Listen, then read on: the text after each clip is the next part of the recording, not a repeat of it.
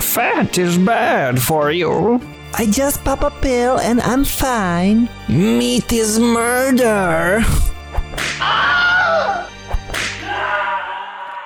It's time for bad food punishment. It's time for real nourishment. It's time for the Nutrition Heretic.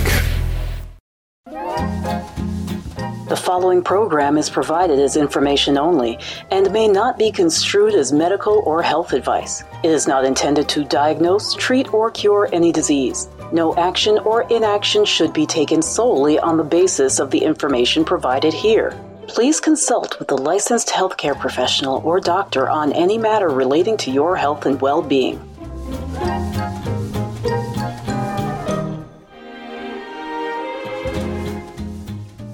Hello and welcome to another episode of The Nutrition Heretic. This is Adrienne Hugh, The Nutrition Heretic. And today in the studio, I have Graham Ellis of Pono Solutions Consulting.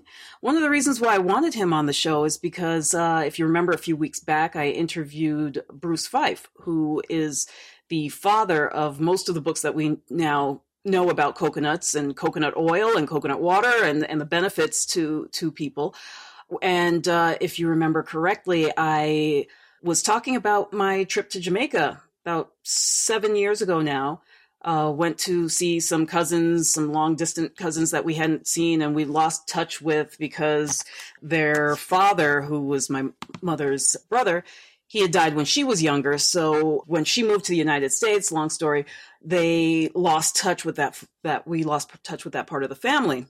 So when we go to Jamaica, we find that the kids there don't know a lot of their local foods. One being the coconut. So my daughter Daisy, who at the time was 5, she had to introduce her Jamaican cousins, Jamaican born and raised, never been off the island cousins, to the beauty of coconut water, because otherwise they were drinking this nasty stuff called, they didn't even come up with a good name for it. They just called it bag juice. It was just colored sugar water, came in a bag, and they would suck on these things all day. Meanwhile, there were coconuts above their heads full of the most delicious coconut water you could imagine.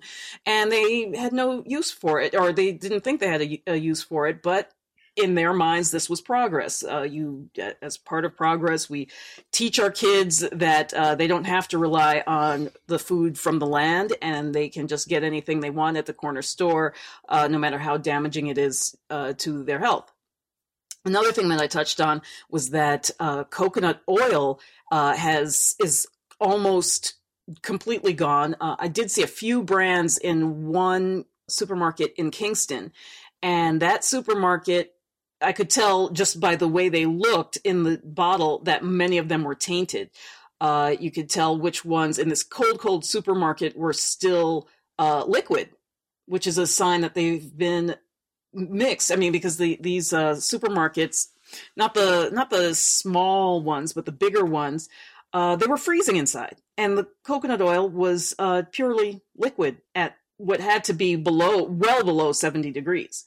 So it was clear, and I actually bought some for comparison, and you could taste the difference. They had a greasy slick to them, probably more like car oil than coconut oil. And not that I've tasted car oil, but I can imagine it not being very palatable. And then also there was the flavor, which was totally off, even compared to a coconut oil that's been fumigated in, the typical ones that we would see here in the United States. So that was really disappointing because one of my cousins was suffering from arthritis. Actually, 2 of my cousins were suffering from arthritis, their brother and sister. The sister, she liked the idea of what I was saying, and she started making coconut oil again. A couple of weeks later, she calls me up and tells me all of her joint pain is gone. Her brother, on the other hand, decided that, that was heresy and continued eating margarine and using bees to sting himself so that he could get rid of his joint pain. It's not rocket science, but there are certain things that when we start to look at our health problems, we have to start questioning, what have we changed since these health problems have occurred? So with that, I wanted to introduce Graham Ellis. Like I said, he is from Pono Solutions Consulting here in Hawaii, and he grew up in a very different world from us. And I think he can kind of relate to this false promise of progress that I was discussing just a moment ago with my cousins. Welcome, Graham. Hello. You can't nod on radio. Okay. I did grow up in England, it's true, 65 years ago. And I certainly had a different experience to the typical American consumer of food in this culture today. My grandmother actually never had a refrigerator. Oh, wow. So ever. Icebox. Or No, not even that. no icebox. Ooh. She just had a cool box in the little alleyway by the side of her house. So spending summers with her, it was not an expectation of mine that I would have foods from a refrigerator. In fact, the tradition in my family and many families in Europe, in fact, is to go shopping every day for fresh food and buy small quantities. That's what my grandmother did, and that's what my mother did until we moved from the town where I was born out into the country. When we were in the country, and we didn't have a car until I was 10 years old, we didn't have to worry about food because the food came to us. We actually had a milkman, as is the tradition in Britain, come every morning. We had a butcher who drove his van and supplied us with local meats that he himself had butchered. Wow. We never knew what was coming. He would just bring what he had and we'd select from that.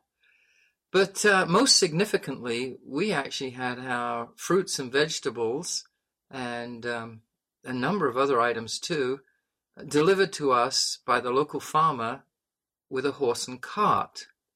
And I'm talking I'm talking the 20th century now, not the 19th century. I'm only going back to my childhood, which is about 55 years, when I was, up to the age of 10 or 12.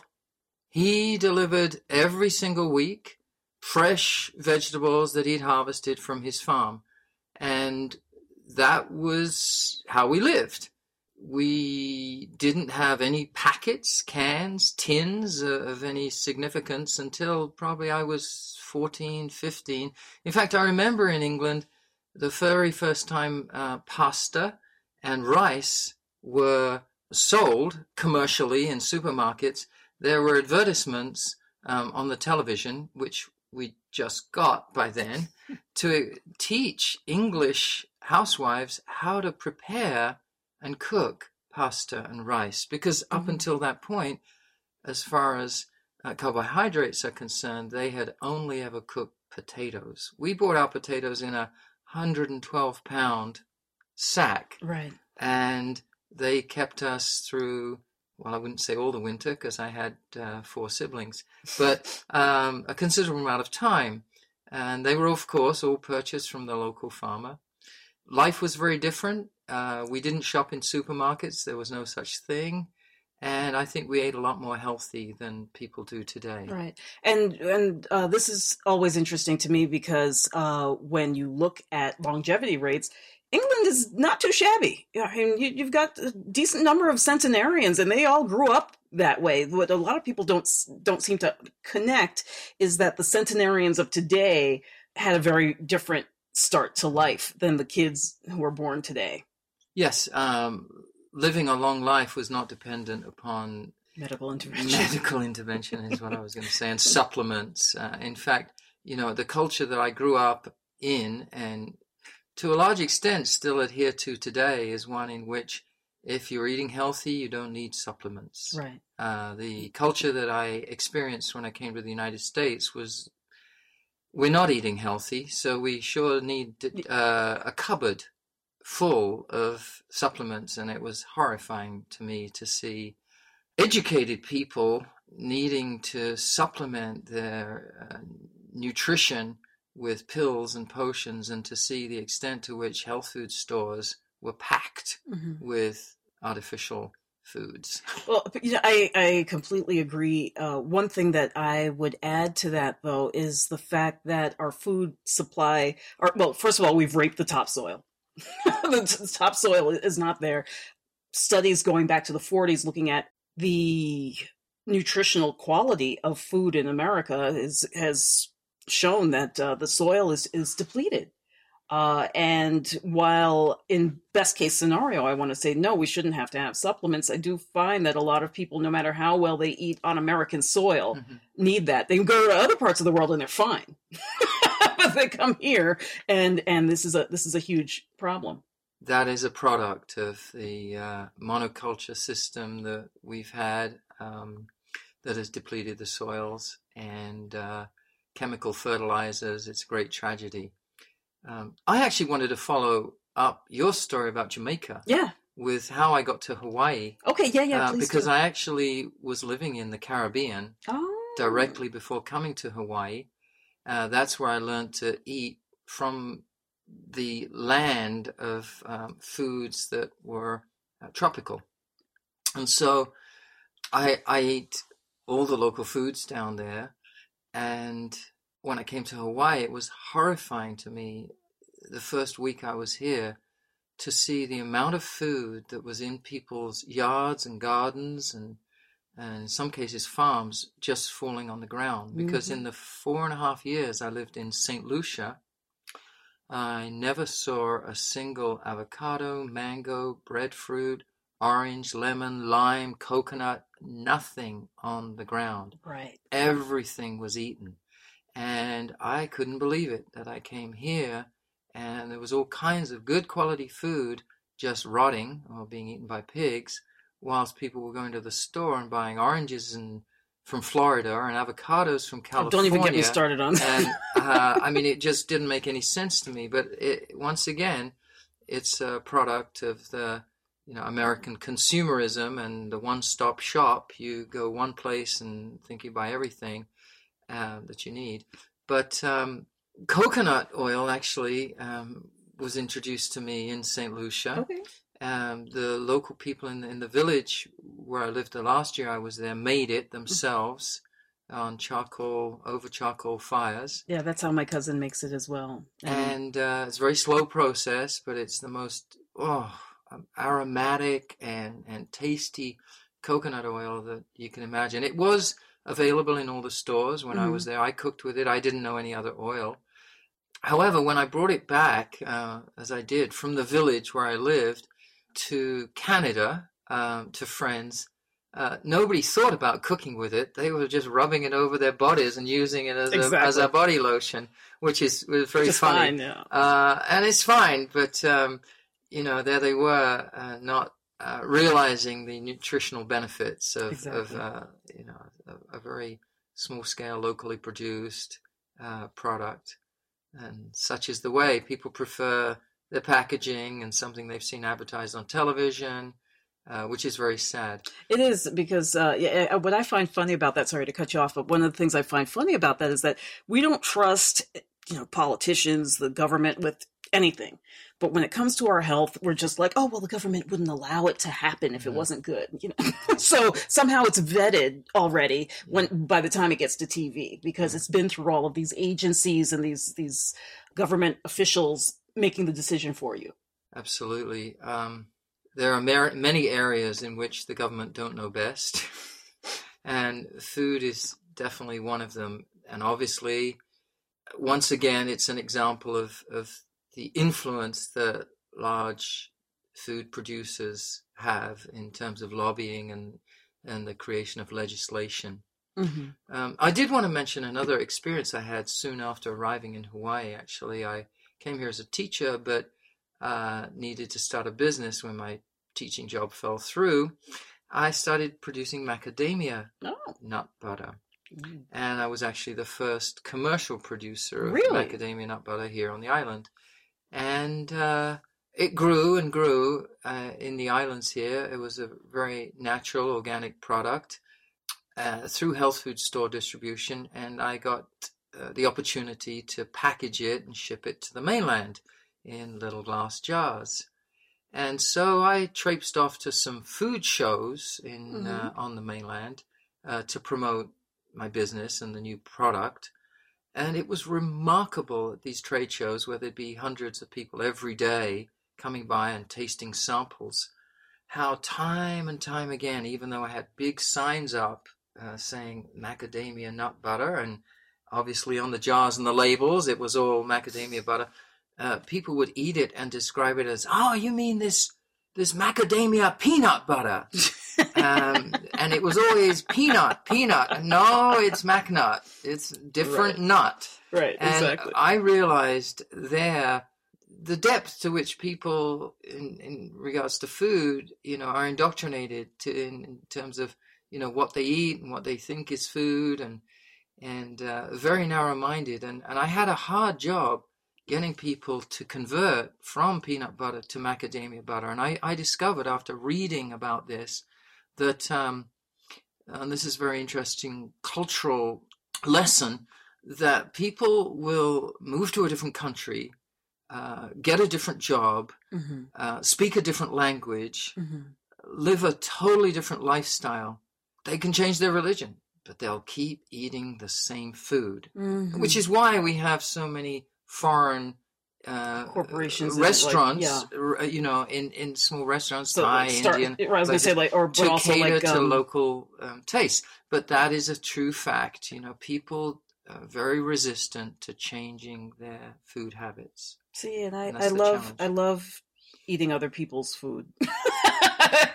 It's just bred in me. There's so much opportunity and choices. The other day I was at the farmer's market, and an older Hawaiian-born Chinese woman, she was eating Thai food for the first time. She looked like she was about 65, and she goes, I don't know why I didn't eat this before. I used to always give it the eye. And she said it was the most delicious thing she'd had in a long time. I'm like, yeah, well, that's great. It pays off to try something new every once in a while. So tell me, when you think about sustainability, because that is your domain, let's say, and at least within the scope of this conversation, what do you lament that has gone away, and what do you, because you just recently got a grant to promote sustainability within the islands, and that's one of the reasons why we were kind of put together to start talking, because this has been my pet peeve as well since I've come here. I send my kid to school with plantains, and all the kids give her the eye. They stare at her like she's crazy, because they're like, what the heck are you eating? I'm saying it's that thing that grows up there and like right above your head, and it's one of your native foods. So, what do you lament about the loss of, since your childhood, that you're trying to bring back in a way through this grant? Well, first, let me say, before talking about the grant, that I am presently the president of the Hawaii Sustainable Community Alliance, and was the founder of that organization back in 2012. And I've been actually living a sustainable lifestyle for about 25 years. I lived on solar power, catchment water, been growing my own food, and on and on and on. The Alliance brought me together with a lot of other people involved in that movement, and I've been studying this since I've been in Hawaii, which is 35 years now. And I think the Hawaiian Islands are a very good example of what sustainable living used to be, and potentially what it could be. Because before the white man actually came as an invasive species here. And I just like to underscore that it was a Brit. The notorious Captain Cook, yes. Indeed. Up until he came, the Hawaiian Islands were inhabited by about the same population that exists right now, according to most of the historians that have researched population, which is over 1 million people. They had been here without contact from the Western world for 1,500 years or so, and they lived 100% sustainably. Mm-hmm. They didn't import anything. And I'm using sustainable in the sense of not importing anything, and in a regenerative sense, in that they replaced what they took. Right. And in fact, if it was soil, they made the soil more fertile. Mm-hmm. It was a fruit tree, they were pruning the fruit tree to make it produce more. If it was a taro bed growing taro, they made sure that they nurtured it with all the nutrients so that it would grow more taro in the future. Right. Nothing was done to deplete, deprive, and eliminate until the white man came. And then they started importing foods and replacing the foods that had supported them for well over 1,000 years, slowly, and adopting a foreign food culture. Mm-hmm. And then, of course, we've got, after the Second World War, the notorious introduction of Spam, which, according to statistics, now puts Hawaii just after Guam as the world's highest consumer of Spam per head of population. So, there's been a continuous movement away from sustainable food production here. So what I've tried to do is look at that, think about that, study that, and ponder on, how possible is it to return to that, not completely, but move in that direction. Luckily, coming from the Caribbean, I was familiar with eating breadfruit, and that was a big start for me. I planted breadfruit trees on the land where I lived, and that's the equivalent of the Englishman's potato. Right. Well, that's something you can eat every day, and 9 months of the year it's producing. And that is the reason why Hawaii was on the map, because wasn't Captain Cook looking for a source of breadfruit? That's Captain Bligh. Oh, sorry, Captain Bligh. That's sorry. all right. But the Tahitians, it was one of the canoe crops that was brought to Hawaii because it sustains people. Now, unfortunately, not only have a lot of the breadfruit forests been destroyed to grow sugarcane or coffee or something else, but even Hawaiians, sad to say, have eliminated breadfruit from their daily diet. Now, they'll eat it at luau as a special treat, but most of the ones I talk to, they don't even know how to eat it, and I have to show them and make it for them, and it's very sad. And it's been replaced by rice, which is, of course, all imported. There's no rice grown on the islands here. Rice is now, the staple, which is totally unsustainable.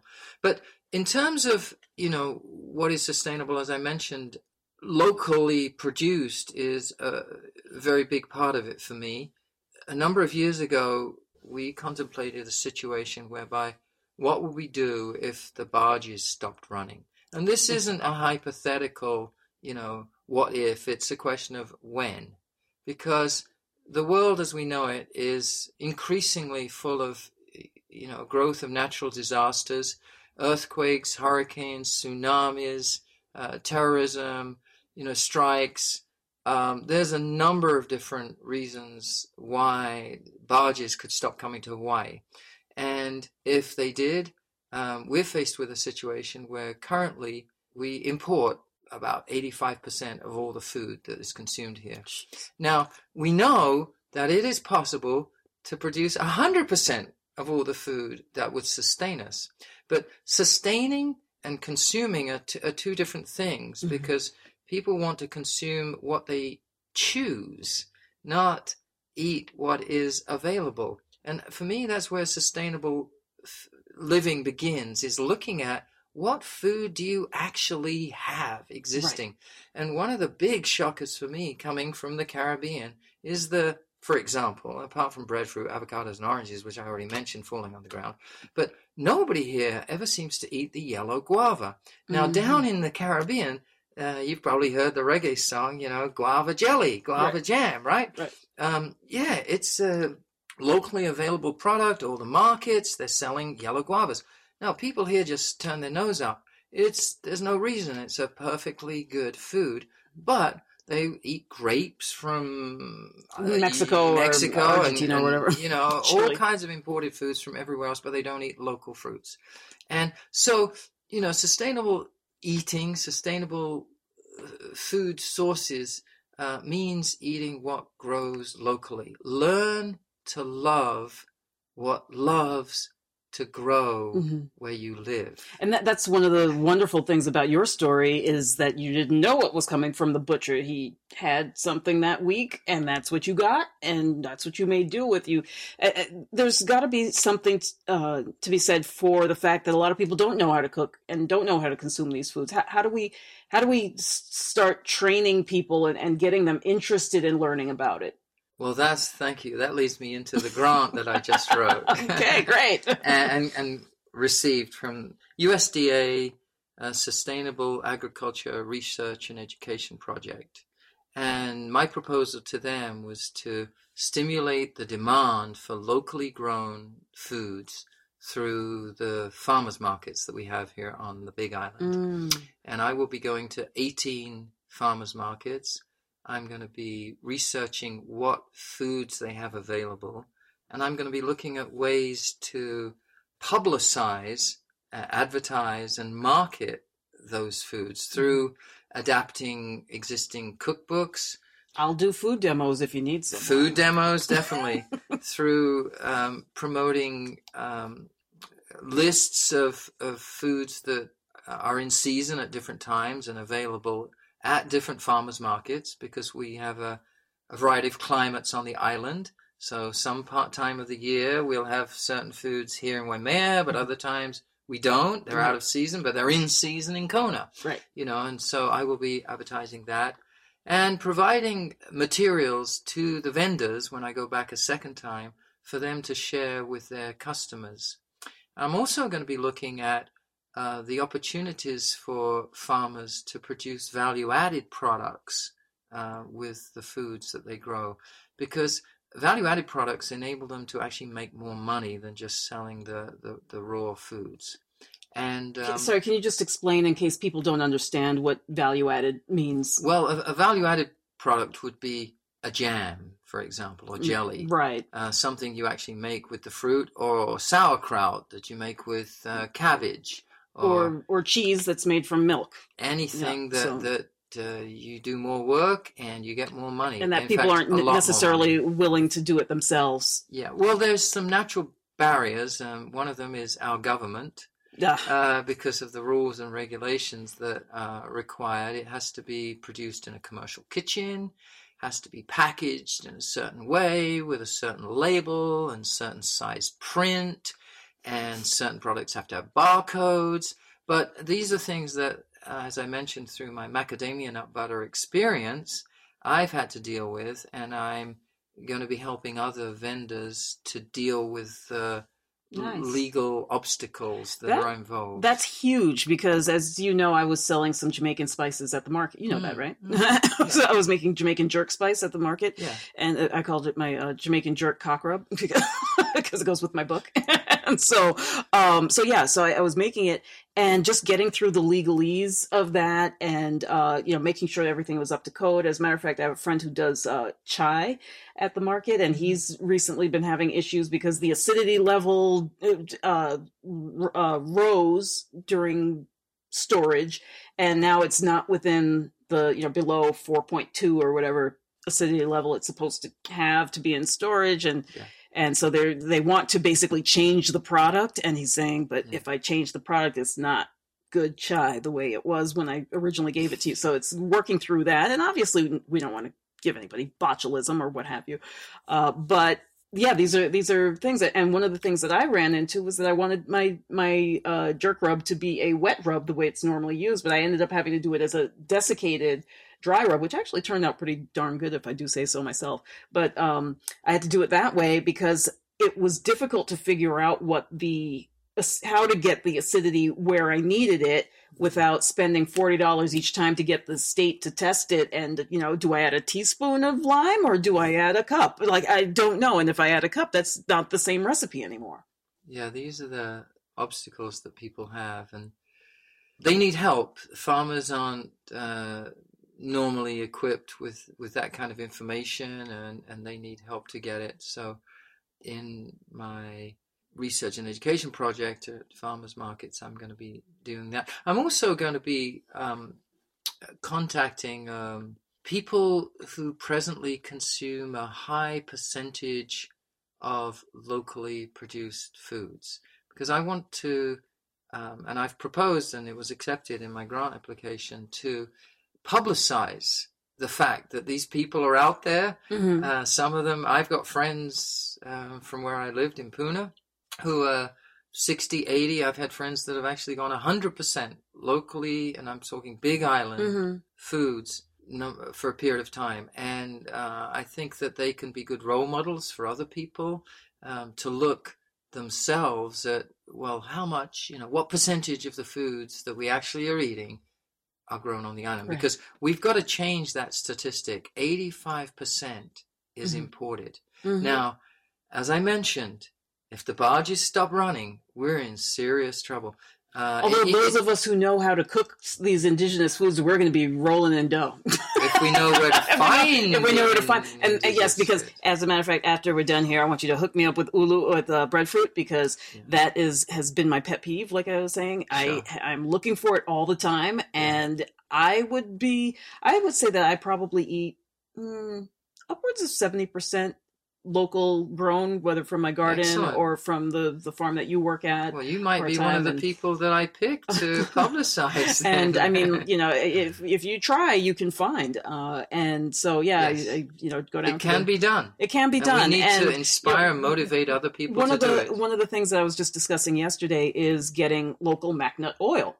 Oh. And I know somebody, and because I love my olive oil. Yeah. But if I can make a salad with MacNut oil, I can help you. I've been using MacNut oil for the last 3 years. There's a producer down in Pune, and it's usually available through the Locavore store. That one is not good for making mayonnaise. Okay. I'll put it that way. But I do have another one right up here in on the Hamakua coast. Good. They have a lighter Good. one that. Well, that's what I'm hoping to do too, is to point out to people that, for example, MacNut producers presently are selling MacNuts. The MacNut industry, for example, is a very, very hard industry to make any money at. The margin is very, very low. Why? And it's a tough nut to crack. Because the farmers don't do value-added products for the most part. They sell them in 1,000-pound sacks to big companies that make chocolates out of chocolate-covered MacNuts or garlic flavored. Commercial products. But if they learn more about the possibilities of making MacNut oil or macadamia nut butter, or other products that we need here in order to be locally sustainable, then we're in a win-win situation. Right. The farmers will make more money. They'll become more prosperous. We're going to encourage more people to farm. And we will benefit because we won't be bringing in imported foods. Don't you think that to some extent there's an issue for a lot of farmers where they're straddling two lives, because they have the MacNut as their kind of pet passion project, and then they've got their day job, which could be corrupt for all we know. What I'm saying is just it's not necessarily something that aligns with their vision, let's say. But it's the one that pays the bills, and so it's making that transition where they can now slowly let go of that side of the life to invest the extra time to make the oil, to make the value-added products. Do you think that's part of the equation? Yeah. I'm looking to promote demand. I believe that the supply will come if the demand is there. If we've got more people like yourself out there looking for macadamia nut oil that they can make mayonnaise with, there will be farmers who will produce it. Right. If at the right price, if it's profitable for them, they will make it. We can't just leave it to the farmers to be everything. Entrepreneurs, marketeers, retail outlets, we have to help them. And we can do that by demonstrating that there are demands for different products. And, hopefully through the educational work that we're both involved in, is show people how they can substitute, let's say, imported olive oil or other oils for locally produced macadamia oil in recipes that they're using. Exactly. They need to know that it can be done. I have to tell you, create the demand for the product. At Christmas time, I made a salad and brought it to a friend's house, and I used McNutt oil in it. And everybody said, "What is in the salad? It's so good." And, well, you know, a little local honey, a little, when I say little local honey, I think the whole salad maybe had a quarter teaspoon of honey, just to bring out some of the sweetness of the beets and other things I put in there. And then the McNutt oil just gave it this very balanced flavor and brought everything together, and they just went head over heels for it. So it's, you know, we're not necessarily sacrificing anything other than maybe saving a few dollars in some cases, and working more with the planet to rely less on the fossil fuels and so on and packaging that it costs to bring those things in. Because I mean, even just throwing away the glass bottle, yeah, it's glass and it breaks down, and it's, you know, that's okay on that level. But if I can just take my mason jar a couple miles away when I'm in that direction and pick up my McNutt oil, isn't that better? Hugely. We just have to convince other people that it's worth the extra effort to do that. Right. It just takes a little organization, right? Organizational and education. And there is undoubtedly a requirement for a raising of consciousness too. You and I can sit here and agree on the fact that, you know, imported foods are actually subsidized. That's true.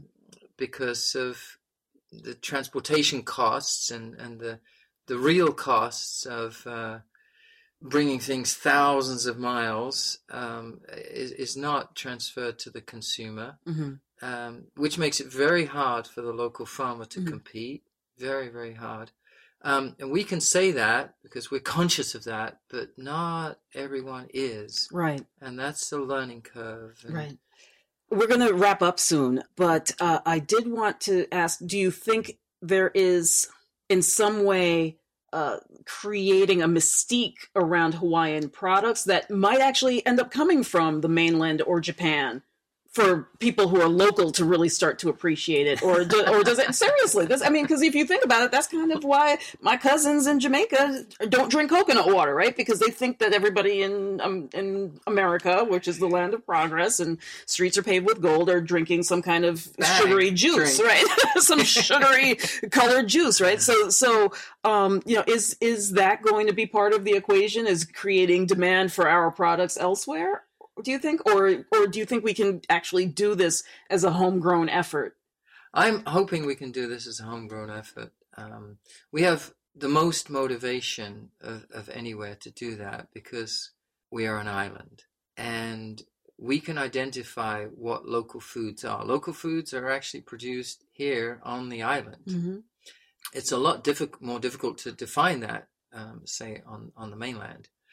We also are aware that a tragically high percentage of the foods are imported, which puts us at great risk if the transport system is disturbed and would cause a huge amount of trauma if we did. The supermarkets right now are only stocked with not just foods, but every other item that would last us less than, well, they say 11 days. We're out of everything. The supermarkets are empty. And not just foods, but everything. Because they've become more and more dependent upon that container arriving on a regular, weekly, bi-weekly basis. And if that doesn't happen, we're in big trouble. And that is a big motivation, which we have here in Hawaii that other places don't feel so intensely.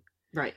We also have, as I mentioned, the experience to look back on how the Hawaiians did it. They did it very well. They were very, very healthy people. Yeah, very robust. Very robust, very, very big and strong.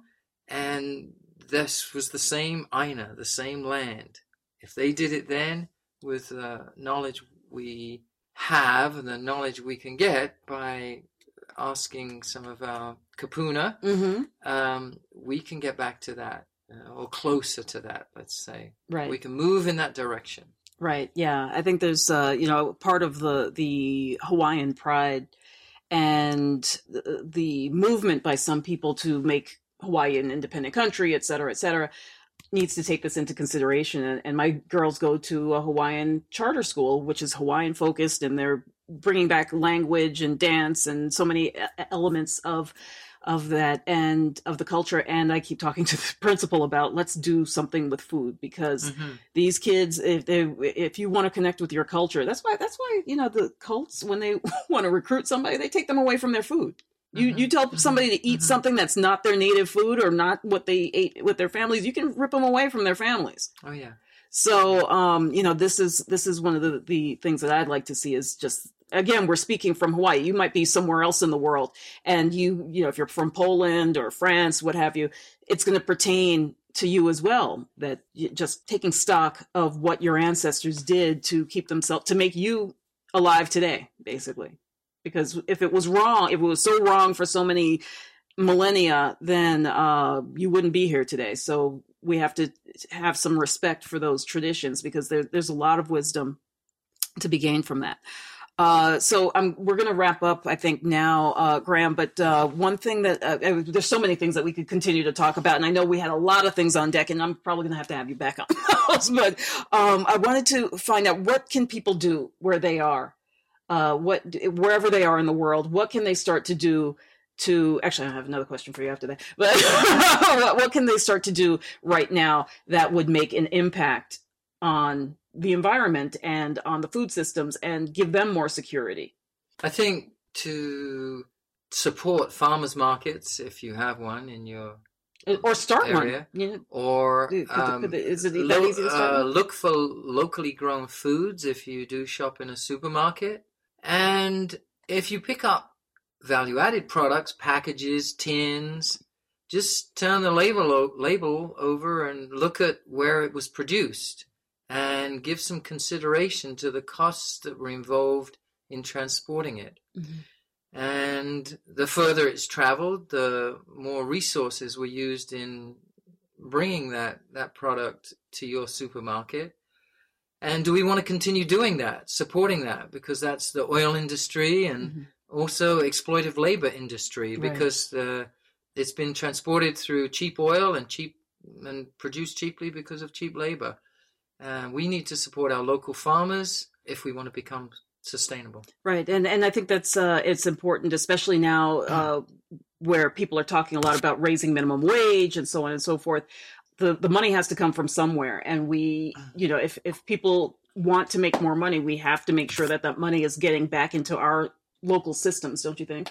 And not going overseas to wherever or just a totally different locale. That I think it's important just to keep that money, try and keep it somewhat locally, so that, yes, your neighbors can live sustainably. One thing I found when I was in Switzerland several years ago is the farmers there were living nice lifestyles. They weren't subsidized, as far as I understood. They weren't being subsidized, at least not as heavily as they are here. They were selling apples or foods that were very, very local to them. And the guy he was doing construction on his house, had marble countertops and all the bells and whistles that people want, right, in their homes. You go to a farmer here, you're lucky if they have like electric light. Some of them are just burning kerosene because they don't have the means to do much more than that. And I think that's do we want to see our farmers living in squalor? And I think most of us would agree that that's unjust for them. What was the other question I was going to have for you? You were going to ask me when I could come back. Yeah, when can you come back? Because, we have a whole thing. Because you know what? Sustainability, one of the things that Graham has talked to me about is the fact that sustainability, it doesn't stop with just the food being grown locally, but the stuff that's used to grow the food being grown locally. So I'd like to have you on another time where we can talk about getting, going beyond organic and beyond some of these other systems to rebuild the soil, similar to how the Hawaiians did. And I'm sure wherever you are in the world, there was a tradition of keeping the soil alive. And a lot of that is by not monocropping, as we mentioned. By realizing the wealth is in the soil. Mm-hmm. The wealth is in the soil, not from the food that it has produced, but in the soil itself, because that will perpetuate. if you do it right. Right. So what's one food, this is a question I was going to ask you, what's one food that you have given up that to support sustainability? Like, do you eat rice? No, Very rarely. Do you eat wheat? Very little. When breadfruit's in season, I'll eat it twice a day. I made every day. I made, and my I should kids post do this too. I should post this on Facebook or something. I made a BLT on breadfruit. It was the best BLT I ever. All right. Now, if only I could get the B locally. Actually, I do have local bacon now. But it comes in baby steps, because sometimes it is a matter of sourcing that. Yeah. And the more you talk about it to people, the more you'll find that other people are interested in it, and the more doors will open. Like, you go to a farmer's market, if you don't know where to find, for example, good bacon, go to a farmer's market, start talking to people. You'd be surprised who the person selling apples knows somebody next door to him who doesn't go to the farmer's market, but slaughters just slaughtered a pig. So anyway, thank you so much, Graham, for being with me today. His website is HawaiiSustainableCommunity.org. He is the president of the Hawaii Sustainable Community Alliance, and you can get in touch with him there if you want to find out about getting local in your neighborhood. Thank you so much for being with us. Thank you. I appreciate it. All right, thanks, and we'll have you back. Look forward to that. Awesome. The Nutrition Heretic Podcast is a production of Savor the Journey, LLC. Our audio editor is Nikola Popovich. Our podcast manager is Crystal McLean, and our operations manager is Linda Hansen. I'm your host, Adrian Hugh, the Nutrition Heretic. You can find us at nutritionheretic.com, where you can download the Nutrition Heretic's free shit list of 7 health foods to avoid like the plague. You can also listen to previous episodes at nutritionheretic.com/podcast. Be sure to like us on social media for updates. Our Facebook page is facebook.com/nutritionheretic, and on Twitter @NutriHeretic. Contact us with show ideas, questions, or if you just want to be a guest. And don't forget to rate our podcast on iTunes and Stitcher. Thanks.